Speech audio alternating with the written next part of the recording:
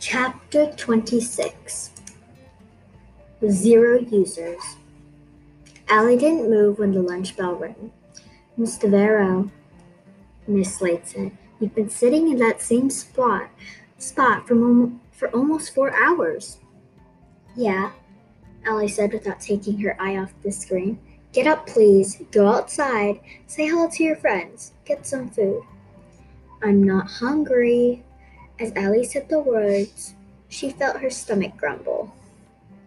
"Go now." Miss Slade leaned over her shoulder and picked up the mouse. Allie didn't even realize she'd done it until she reached out to use it and it wasn't there. Allie let out a heavy sigh. "Fine," she mumbled as she scooted away from her desk. "I'll be back in 10. She stepped into the hallway and took a deep breath, pulling the late summer air between into her lungs. She walked quickly toward the quad, taking the long way and avoiding the busier routes.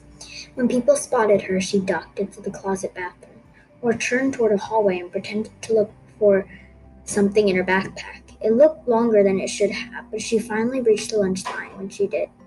She stood with her head low, hoping no one would notice her. She couldn't wait to get back to the lab, where she could put on her headphones and focus on her code again. Allie took her sandwich to go. When she opened the computer lab door, Nathan was standing at Miss Slade's desk. She stared at him. "I'm just filling Nathan in," Miss Slade said.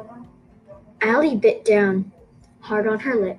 "Did you know," she asked him, that disconnecting ClickPicks would wipe out the leaderboard?"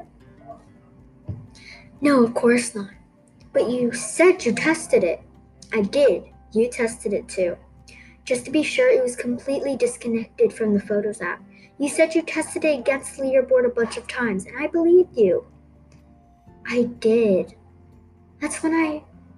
Then why don't I have a working app, Nathan?" she yelled. Allie stared at him. She could feel her eyes narrowing. "I didn't do this on purpose," he said. "How am I supposed to know that?" Allie bit the inside of her cheek to keep from crying. She couldn't cry. If she did, Nathan would think she was sad. And she wasn't sad. She was angry. She was angrier than she'd been in her whole life. Allie cut him off. "Because you couldn't stand the idea of losing to me." Allie looked at Miss Slade. "I trusted him, and he trusted me. Only I didn't let him down." And then she turned back to Nathan.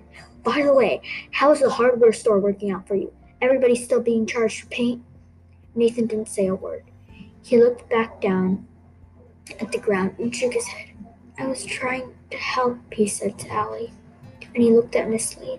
"I worked on her code for hours. I tested it on Wednesday night and again in the lab, and it working just fine." "Except it isn't fine," Allie said. "Do you really think he sabotaged your game?" Miss Slade asked. Years of anger and frustration bubbled up inside Allie. She'd lost him too many times, and she'd seen that smug look on his face after every one. She thought this time would be different, but she was beginning to realize she was wrong. "I don't know," she said calmly, "but we're less than 24 hours away from the biggest competition of our lives, and he has a working game and I don't. I think that's kind of hard to ignore, don't you?"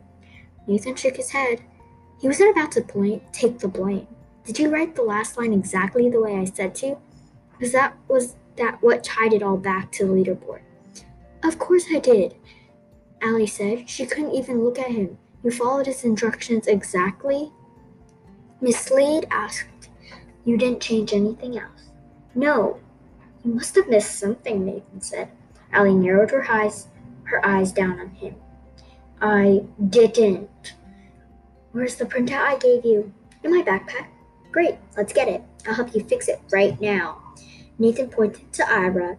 Allie laughed loudly. "Are you kidding? I'm not letting you anywhere near my code." Nathan still looked confused and a little hurt. But that didn't keep her from getting right into his face. "Excuse me, I have a ton of work to do and no time to do it." She turned on her heel and walked away. She sat down in front of her computer, pulled her headphones over her ears, and turned her music up as loud as it would go.